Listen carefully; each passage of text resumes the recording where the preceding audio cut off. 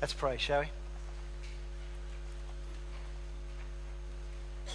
Father, we do come and ask that you would refine us, restore us. Father, we lose sight of what is central and important, and so we ask that these ancient visions would yet speak in a contemporary way to each one of us by your Holy Spirit, and that you would shape us to be your people. We ask this in Christ's precious name. Amen. Well, please open your Bibles to Zechariah, page 950. Page 950. Zechariah in the Red Church Bibles, page 950. Well, how does the decline of Christianity in Scotland impact you? Last week I read from the Operation World summary of Scotland. 27% of the population claim no religion, and the truth is that 90% of the population will not be attending any sort of church in Scotland today. The major denominations are struggling to know how to pay the bills and are essentially managing decline. And at the same time in the UK, we see people being suspended from work positions, street preachers getting arrested, and people taken to court for expressing really their biblical worldview, their values in the marketplace. And there's a sense in which the civic square is getting increasingly frosty and cold to those who want to espouse any Christian convictions. It's a dire situation. Now, what effect does it have on us, on you and me? I think the truth is that we've just got used to it. We don't often think about it. We're glad that we've got a church that believes the Bible and that preaches the gospel, and we get on with our lives. We don't often think about how we can reach the 400,000 people in Edinburgh who have no inclination to come to this church building. After all, what can we do? We think to ourselves, and so we press on. And that's why I think the message of Zechariah is still so fresh and so contemporary for us in our context today. 2,530 years ago, Zechariah had just spent about 3 months preaching a message of repentance. We considered it last week there in chapter 1, verse 3. Therefore tell the people, this is what the Lord Almighty says, return to me, declares the Lord Almighty, and I will return to you, says the Lord Almighty. And we considered last week specifically they need to repent of just being normal. Over 40,000 people had returned from being exiles in Babylon back to the land of Judah with really the goal of rebuilding God's temple, rebuilding the city of Jerusalem that had been destroyed by the Babylonian Empire. And they'd be back for about 20 years at this point.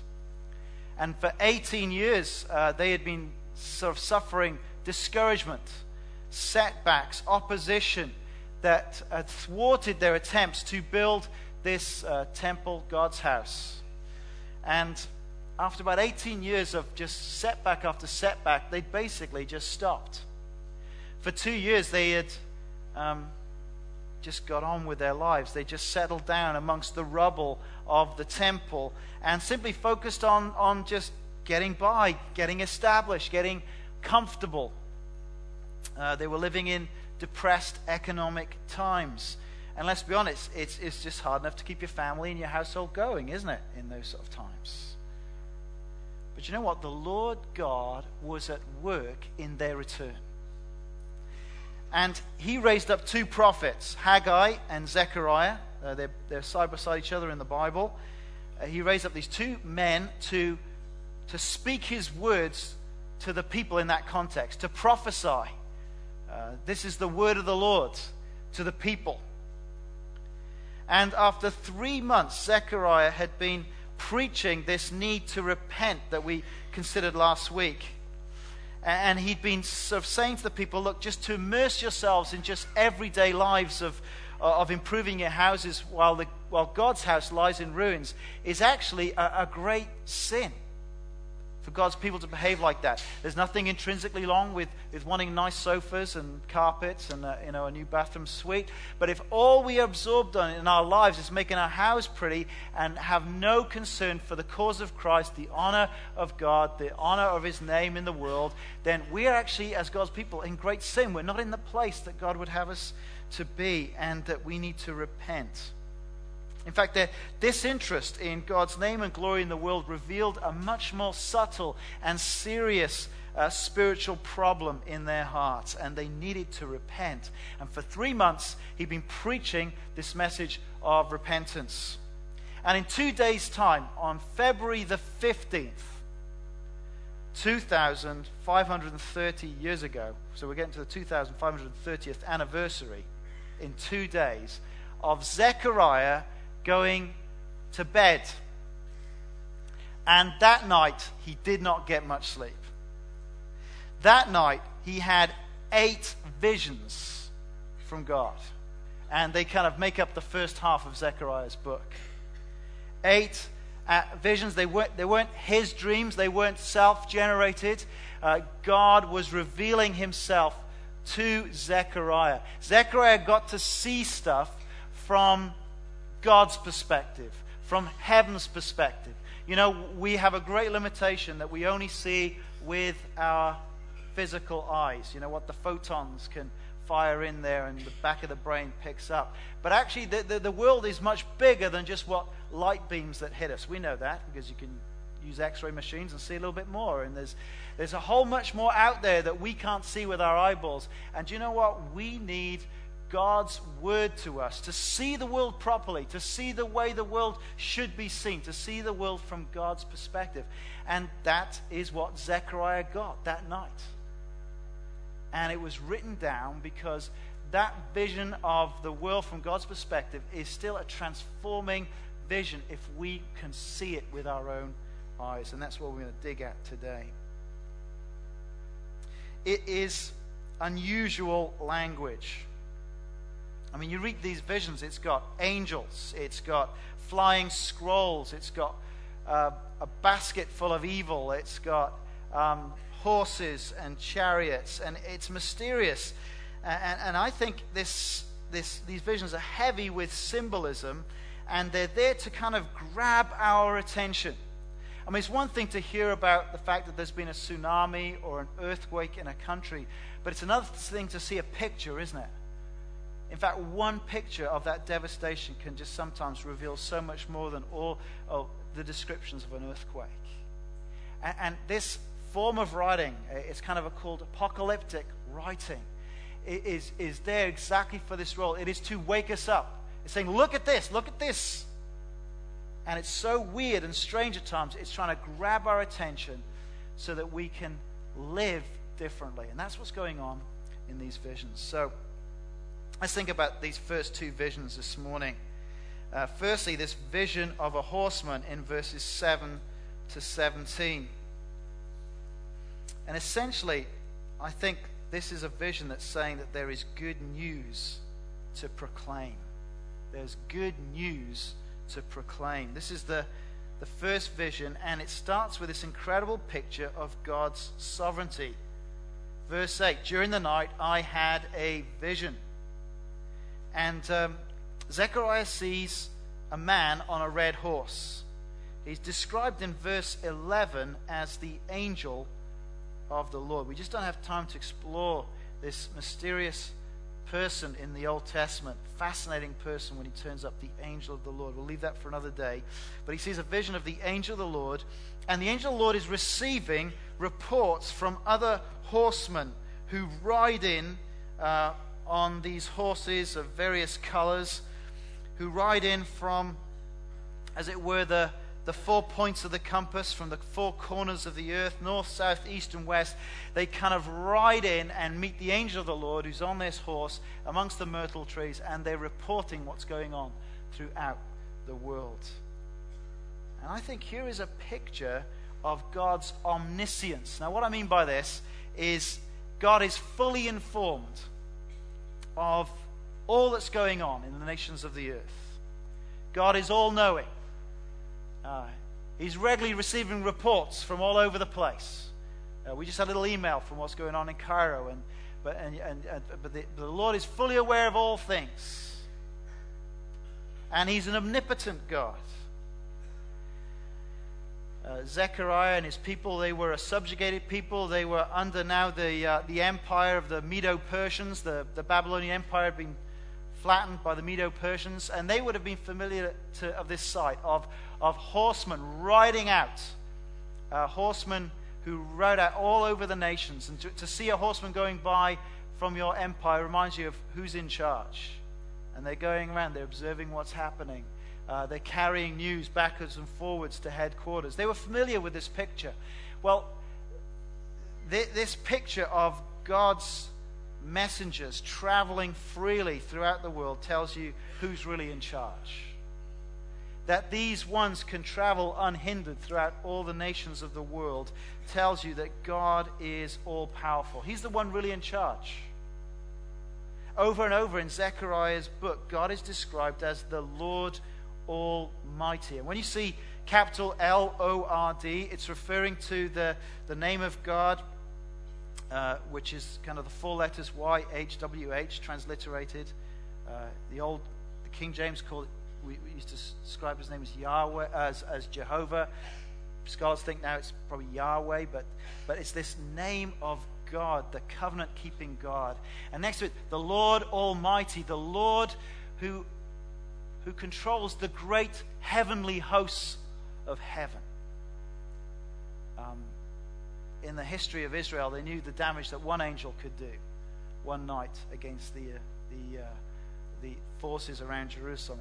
And the Lord is the great leader of the hosts of heaven. He is the omnipotent God, the Almighty God. Hebrew doesn't have like a way of underlining and making things bold. And so to get a point home, it just repeats it. So think about that opening verse in 1 verse 3. This is what the Lord Almighty says. Return to me, declares the Lord Almighty, and I'll return to you, says the Lord Almighty. Do you get what's being made bold here? Do you get the italics? We're talking about the God who is the Lord Almighty. The God who controls the mighty hosts of heaven. And here we are given spiritual glasses to see, in a sense, the hosts of heaven traveling throughout the world unhindered and gathering to report back what is going on. And this is what God's people need to realize when they feel that they are marginalized, when they feel that they're oppressed and insignificant, that their God is the Lord Almighty, the God of all power. And Zechariah gets a vision of this. It is not a small thing to be linked with this great God. You know, you've heard the phrase, one person with God is a majority. That's because he's such a mighty God. And the report back to the captain and the angel of the Lord is there in verse 11. And they reported to the angel of the Lord who was standing among the myrtle trees, we have gone throughout the earth and found the whole world at rest and in peace. And while that sounds kind of lovely to us and good news, it's actually bad news. And the angel of the Lord addresses his concern to God, verse 12. Lord Almighty, how long will you withhold mercy from Jerusalem and from the towns of Judah, which you've been angry with these 70 years? So here's the problem. The nations that came and attacked Israel, destroyed its cities, its economy, and their temple, were quite peacefully enjoying the spoils of their victory. Nothing bad seemed to be happening to them. And what are God's people like? What are they experiencing? Well, they had suffered. They are enslaved. They are poor. They are apparently powerless and insignificant in the world. Quite often through Scripture, you come across this point of God's people wrestling with this very thing. How is it that people who don't seem to care much about God, who don't seem to care much about His Word, and actually quite happy to do crooked and wicked things? How come they seem to prosper? How come they seem to be at ease and they're fine, while God's people who are kind of humbly seeking to follow God and His Word are actually struggling and poor and suffering and dying? How is that? It doesn't seem right. It didn't seem right to the angel of the Lord. He calls out to God, "How long will you withhold mercy?" That's the prayer. And the response Zechariah hears is incredible news to pass on. Look at verse 13. "So the Lord spoke kind and comforting words to the angel who talked with me. Then the angel who was speaking to me said, 'Proclaim this word. This is what the Lord Almighty says. I'm very jealous for Jerusalem and Zion, but I am very angry with the nations that feel secure. I was only a little angry, but they added to the calamity.'" So here's a message from God.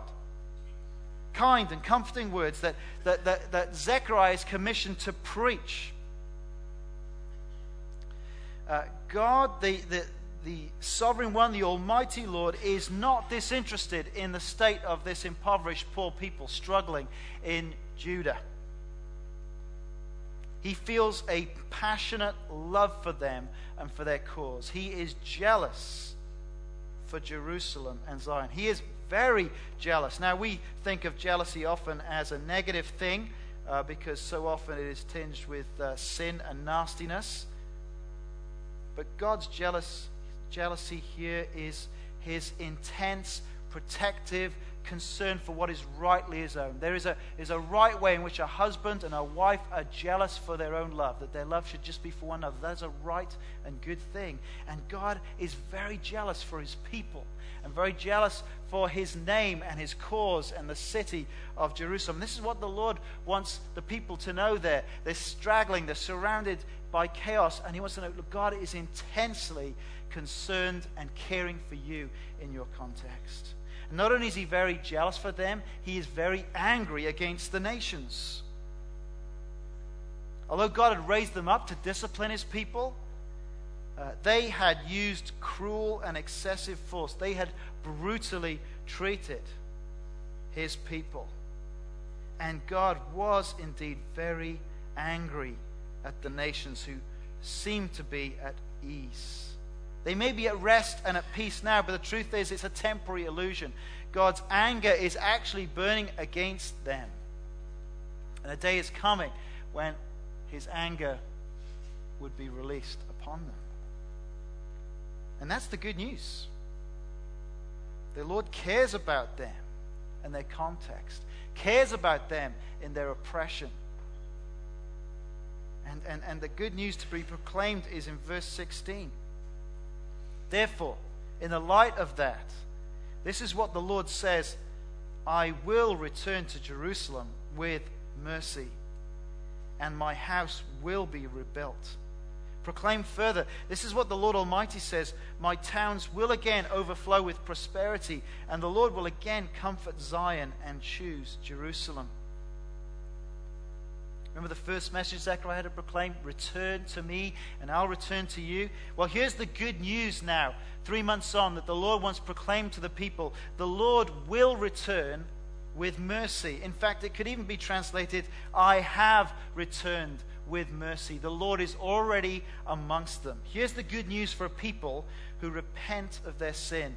The Lord Almighty will return with mercy.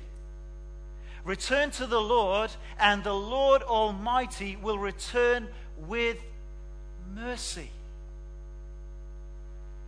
What glorious good news. Mercy. See, actually, I don't need the Lord Almighty to return with justice. That's a terrifying thing. If I get justice, I deserve judgment because of my sin. But the Lord Almighty is returning with mercy. He's not treating me as my sins deserve. He's not giving me what I deserve. In fact, He's coming to show mercy to His people. This is very good news.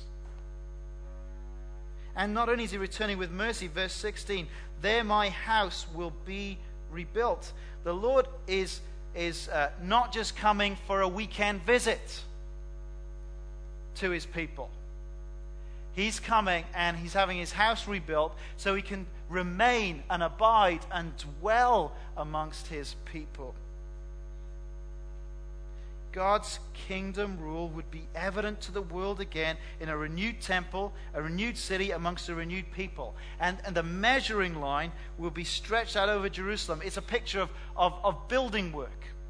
That's when you get measuring lines out, isn't it? You're planning a building job. Where there's going to be a renovation of this city. A new work is beginning amongst God's people. And as the visions go on, you're going to see how big this renovation work is, because it's not, my friends, just limited to Jerusalem. It's going to encompass the whole nations, but we're going to have to come back in further weeks to see this. The measuring line has been put over Jerusalem, and prosperity and blessing will spill out from Jerusalem to all the surrounding towns as God once more comforts his people, his chosen people. That's the good news that Zechariah must preach and proclaim. And what a great message to proclaim to people struggling. That with repentance, they could know the mercy of God, and that God would return to live among them and bring an ever-growing kingdom of blessing and comfort and prosperity. And at this point in salvation history, this was the gospel to be proclaimed. And if they believed this gospel, it would sustain this struggling remnant of returned exiles to persevere and get back into the kingdom work of rebuilding God's house. You see, here is good news that's proclaimed. And if it's believed, what's going to be the outcome? Work. Gospel work. Say, that's what the second vision is about. This good news, if it's believed, will empower kingdom building work. And you see this in the second vision in verses 18 to 21. Verse 18, then I looked up, and there before me were 4 horns. Please do not think of car horns. Right? Instead, think of kind of a huge bull, maybe a bison, and it's charging at you at 50 miles an hour with its horns down, aimed at your abdomen, coming at you like that. Now that's the picture. Horns, terrifying horns on a beast, tilted down, come to smack you down. I looked up, and there before me were 4 horns.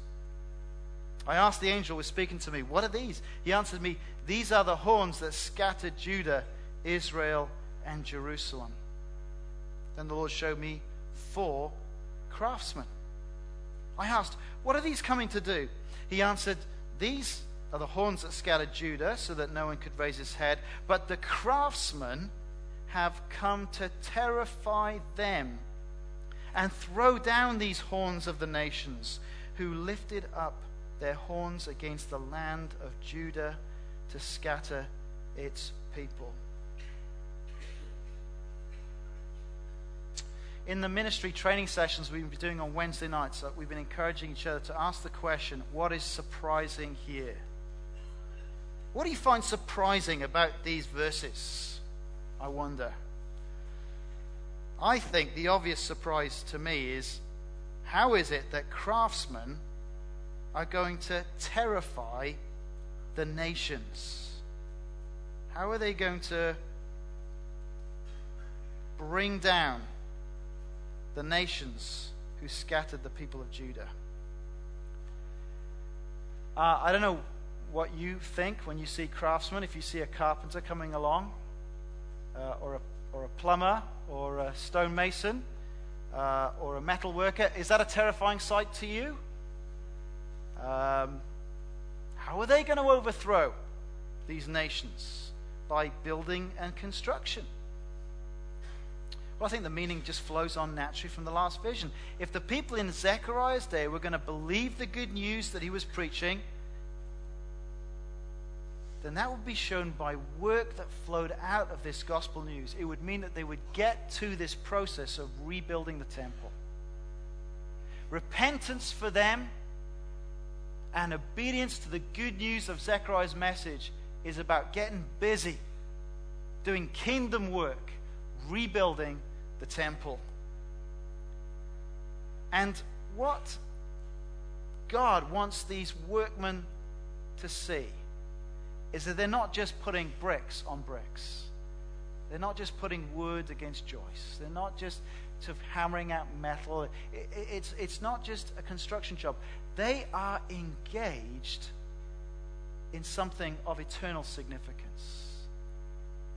Their activity is a picture both of salvation to the world and of judgment against those who oppose God's people and oppose his king.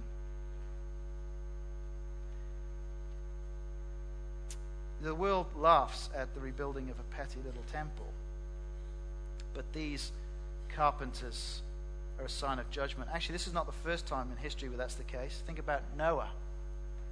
In Hebrews 11 verse 7, there's Noah. The Lord tells him judgment's coming. What does he do? He builds an ark. It would have taken a long time. A lot of laughter, I'm sure, at him because there wasn't a lot of water around. And this is what Hebrews 11:7 says of that carpenter. By faith Noah, when warned about things not yet seen, in holy fear, built an ark to save his family. By his faith he condemned the world and became heir of righteousness that comes by faith. Good news that inspires gospel work. As the people get motivated to rebuild this temple in their day, they're actually participating in God's big unfolding plan of salvation to the world. They're preparing the stage of history for the coming of his Son, Jesus Christ, the King of God's kingdom. See, this nation-building exercise is vital for Jesus to be able to come and fulfill all the promises of the Old Testament. And all the symbols of the nation, the temple, the priesthood, the sacrifices, the land itself, were all there so we can understand the good news of Jesus Christ, of what he was going to come to do. If the temple was kind of an earthly place where men and God were to meet, then that was all pointing forward to the God-man, Jesus of Nazareth. And really, if you're new, if you're visiting here, we want you to know that this is really what we're excited about. We're excited about telling you about King Jesus. That we have found in him. Here is the one who is both God and man. Here is the one that the whole of history has been built up around. Our Old Testament speaks of hundreds of years that point forward to his coming. That the New Testament explains the significance and the impact of the coming of Jesus. The work of God's kingdom now is not a physical earthly temple. That temple was superseded by Jesus. It was all a picture of Jesus. In his death upon the cross, he made a way that our sins can be forgiven. Through coming and approaching him in his resurrected life by faith, we come to know the true and living God and enter a relationship with him. We don't point people to a temple, we point people to Jesus. And all over the world now, this kingdom building work is a ministry of pointing people to Jesus. The Apostle Paul puts it this way in Colossians chapter 1, verse 28. We proclaim him, Jesus. And earlier in the chapter, he explains the Jesus he's talking about. He's the Jesus that through whom everything in creation was made, and through him that everything holds together. It is a vision of the supreme sovereignty of Jesus over all things. It is him that we proclaim, so that, and we admonish and teach everyone with all wisdom, Paul says, so that we may present everyone perfect in Christ. To this end I labor, struggling with all his energy, which so powerfully works in me. The good news that Zechariah had to proclaim is in embryo form, found in its fulfillment in Jesus. We see this good news all the more clearly, all the more sharply, all bound around Jesus, the perfect sacrifice for sins, the Lord of all. And so the work of God's kingdom now is of making disciples, of planting churches, of gathering people from the nations together. And that happens in Papua New Guinea. And it's what God is doing here in Scotland. Paul speaks about it in this way, doesn't he? He says of his ministry as an apostle, for we are God's fellow workers. And of the church he says, you are God's field, you are God's building. By grace God has given me, I laid a foundation as an expert builder, that foundation of the gospel of the Lord Jesus. And he says, and be careful how you build on it. We're in the building phase of building up God's kingdom by preaching the good news of Jesus Christ. And we can feel discouraged and a tiny minority of evangelicals within this city, within this nation. We can get discouraged by the decline of the cause of Christ. And do you know what we need at a time like this? We need to recapture a vision for the sovereignty and the greatness of God. The Lord Almighty is in control of all that we see around us. That He is all-knowing and all-powerful. His anger and His judgment are real. And there's a day coming when it'll be poured out on all who oppose Him. And yet in His kindness and His grace, today is another day of opportunity where He extends His mercy to all who will come and receive the forgiveness He offers. My friends, today, if you're not a Christian, I want to say today is a gift given to you by God that you may come to Christ, confess your sin, receive His forgiveness, and become part of His people. This is actually what's really going on in history.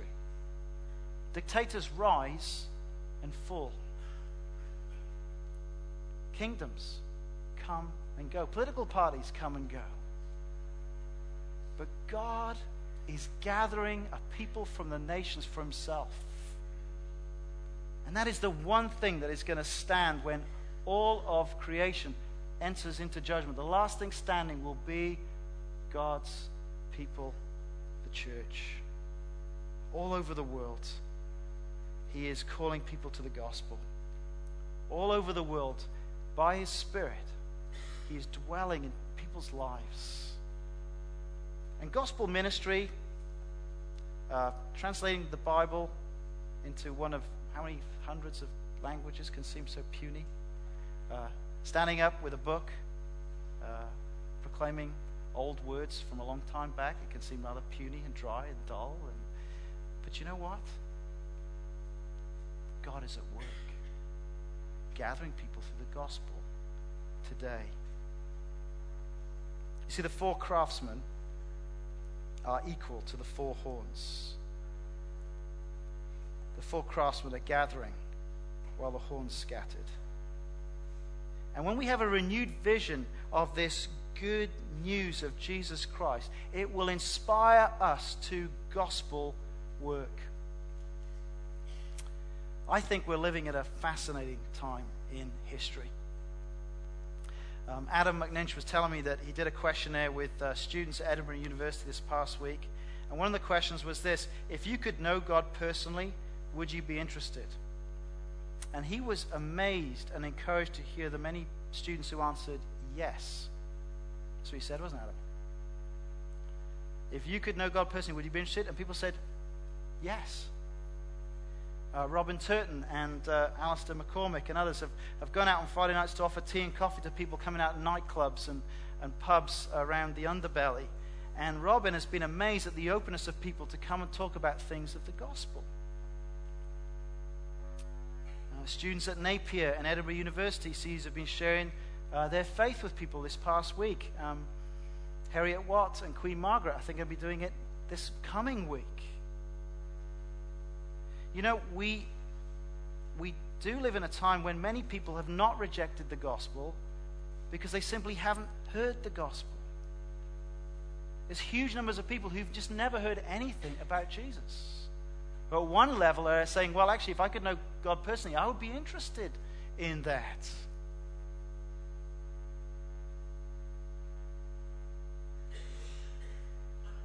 Have we forgotten how good the good news is? got a vision for what God is doing in the world? Here's the promise of the Lord Jesus: I will build my church. And I wonder, what's he calling you to do? What's he calling us to do in partnership with others? Here's the main program: making disciples, planting churches. People coming under the headship of Jesus. Everything's going to be put under his feet, it says in Ephesians. This is the real agenda. It never gets covered in the 10 o'clock news, but it is the main agenda in the world today. How are you involved in this great work, this kingdom work? We read from Philippians earlier. Paul says, whatever happens, conduct yourselves in a manner worthy of the gospel of Christ. Stand firm in one spirit, contending as one man for the faith of the gospel, without being frightened in any way by those who oppose you. This is a sign to them that they will be destroyed, but that you will be saved, and that by God. Do you see that? As they engage in gospel work in Philippi, it is something that is also offering salvation to the world, but to those who oppose them, it is a powerful picture of their destruction, their judgment. You know, you keep opposing God and his word, you keep rejecting Christ, you will be lost. And if we stand clear in the gospel, it does both these things. That's what the Apostle Paul says of his ministry, doesn't he? As he goes out preaching the gospel. To some, he's the aroma of life to salvation. To some, he's the stench of death. The gospel always polarizes people. But how are we involved in this work? Do you know what? There's so many ways you can be involved in this work in this church. Everything from IT to making tea or coffee, to helping with the nursery, teaching students the Bible, teaching international students. They're welcoming. I mean, the list could go on and on and on. And that's to just take care of ourselves. How are we, as a church, going to reach the 400,000 people in Edinburgh? We've come to the end of seeing Niddrie being planted and established, about to hand that on. Where would the Lord want us to plant the next church? If this is the vision of what God is doing in the world, and we're going to be in partnership, where are we going to plant next, church? Where are we going to do this? And maybe some of you are going to go on that church plant. Maybe you're going to be going with a team of people to start a brand new work or to resuscitate a struggling church. Where can we see the gospel making advance in this city? Because do you know what? If we have biblical glasses, this is what God is doing in the world. He's gathering a people to himself. And it's the good news that motivates this gospel work. Last Sunday night, Martin Smith, one of the students, was sharing about what the Christian Union were going to do to try and communicate this good news of Jesus with fellow students. And sitting next to me at the communion table was George Nash. And we had a little chat at the end. And George was telling me that, they had prayed long and hard for Martin. Martin wasn't a Christian. And Jack Charnley, who was part with us at that stage, was working as a UCCF relay worker, befriended Martin, kind of brought him here, took him to Christianity Explored. We have guys here who kind of set aside evenings to organize a friendly welcome and run this Christianity Explored course. Many people are involved in making that happen. Well, Martin came to that. And in the back room, George and others were praying for Martin. And George said, he gave us a headache. He just kept coming up with more and more excuses why he couldn't become a Christian. It was almost exasperating. We just had to keep praying them down. And Sunday by Sunday, Martin came to this church, and he was able to come here because there were people who opened up.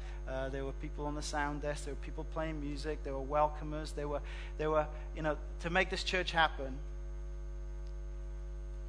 And Martin was standing there, having become a Christian, having got baptized, just so excited about the gospel, and asking us to pray for him as he wanted to share the good news with other people so they could come to know Jesus too. And what was involved in that? Tens and hundreds of people working together as a church that he may know the gospel. he may know Christ. Are you involved with this? If you were to leave this church, would it make any difference? Are you partnering with us in this work? Have you got a vision for what God is doing through Christ to reach a needy world?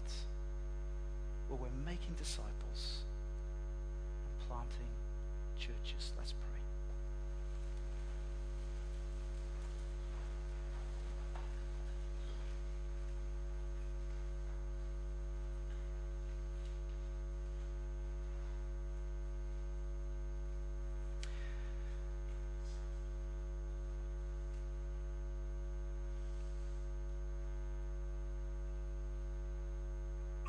Lord Almighty, our Heavenly Father,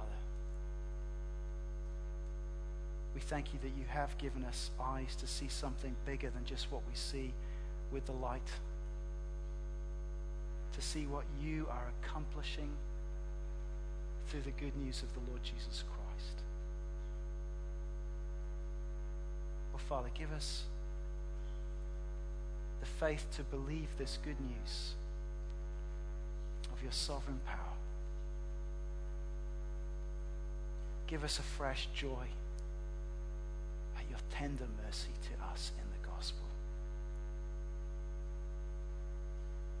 Lord, help us see how we can each play our part in living in the light of your kingdom and building together for your glory. Oh, Father, thank you for the many, many people you've put here who have this vision. Grow their numbers in our midst. Unite us in the truth of the gospel.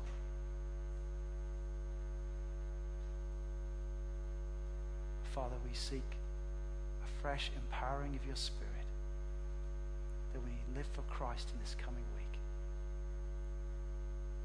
Lord, please do that work in us. In the precious name of the Lord Jesus.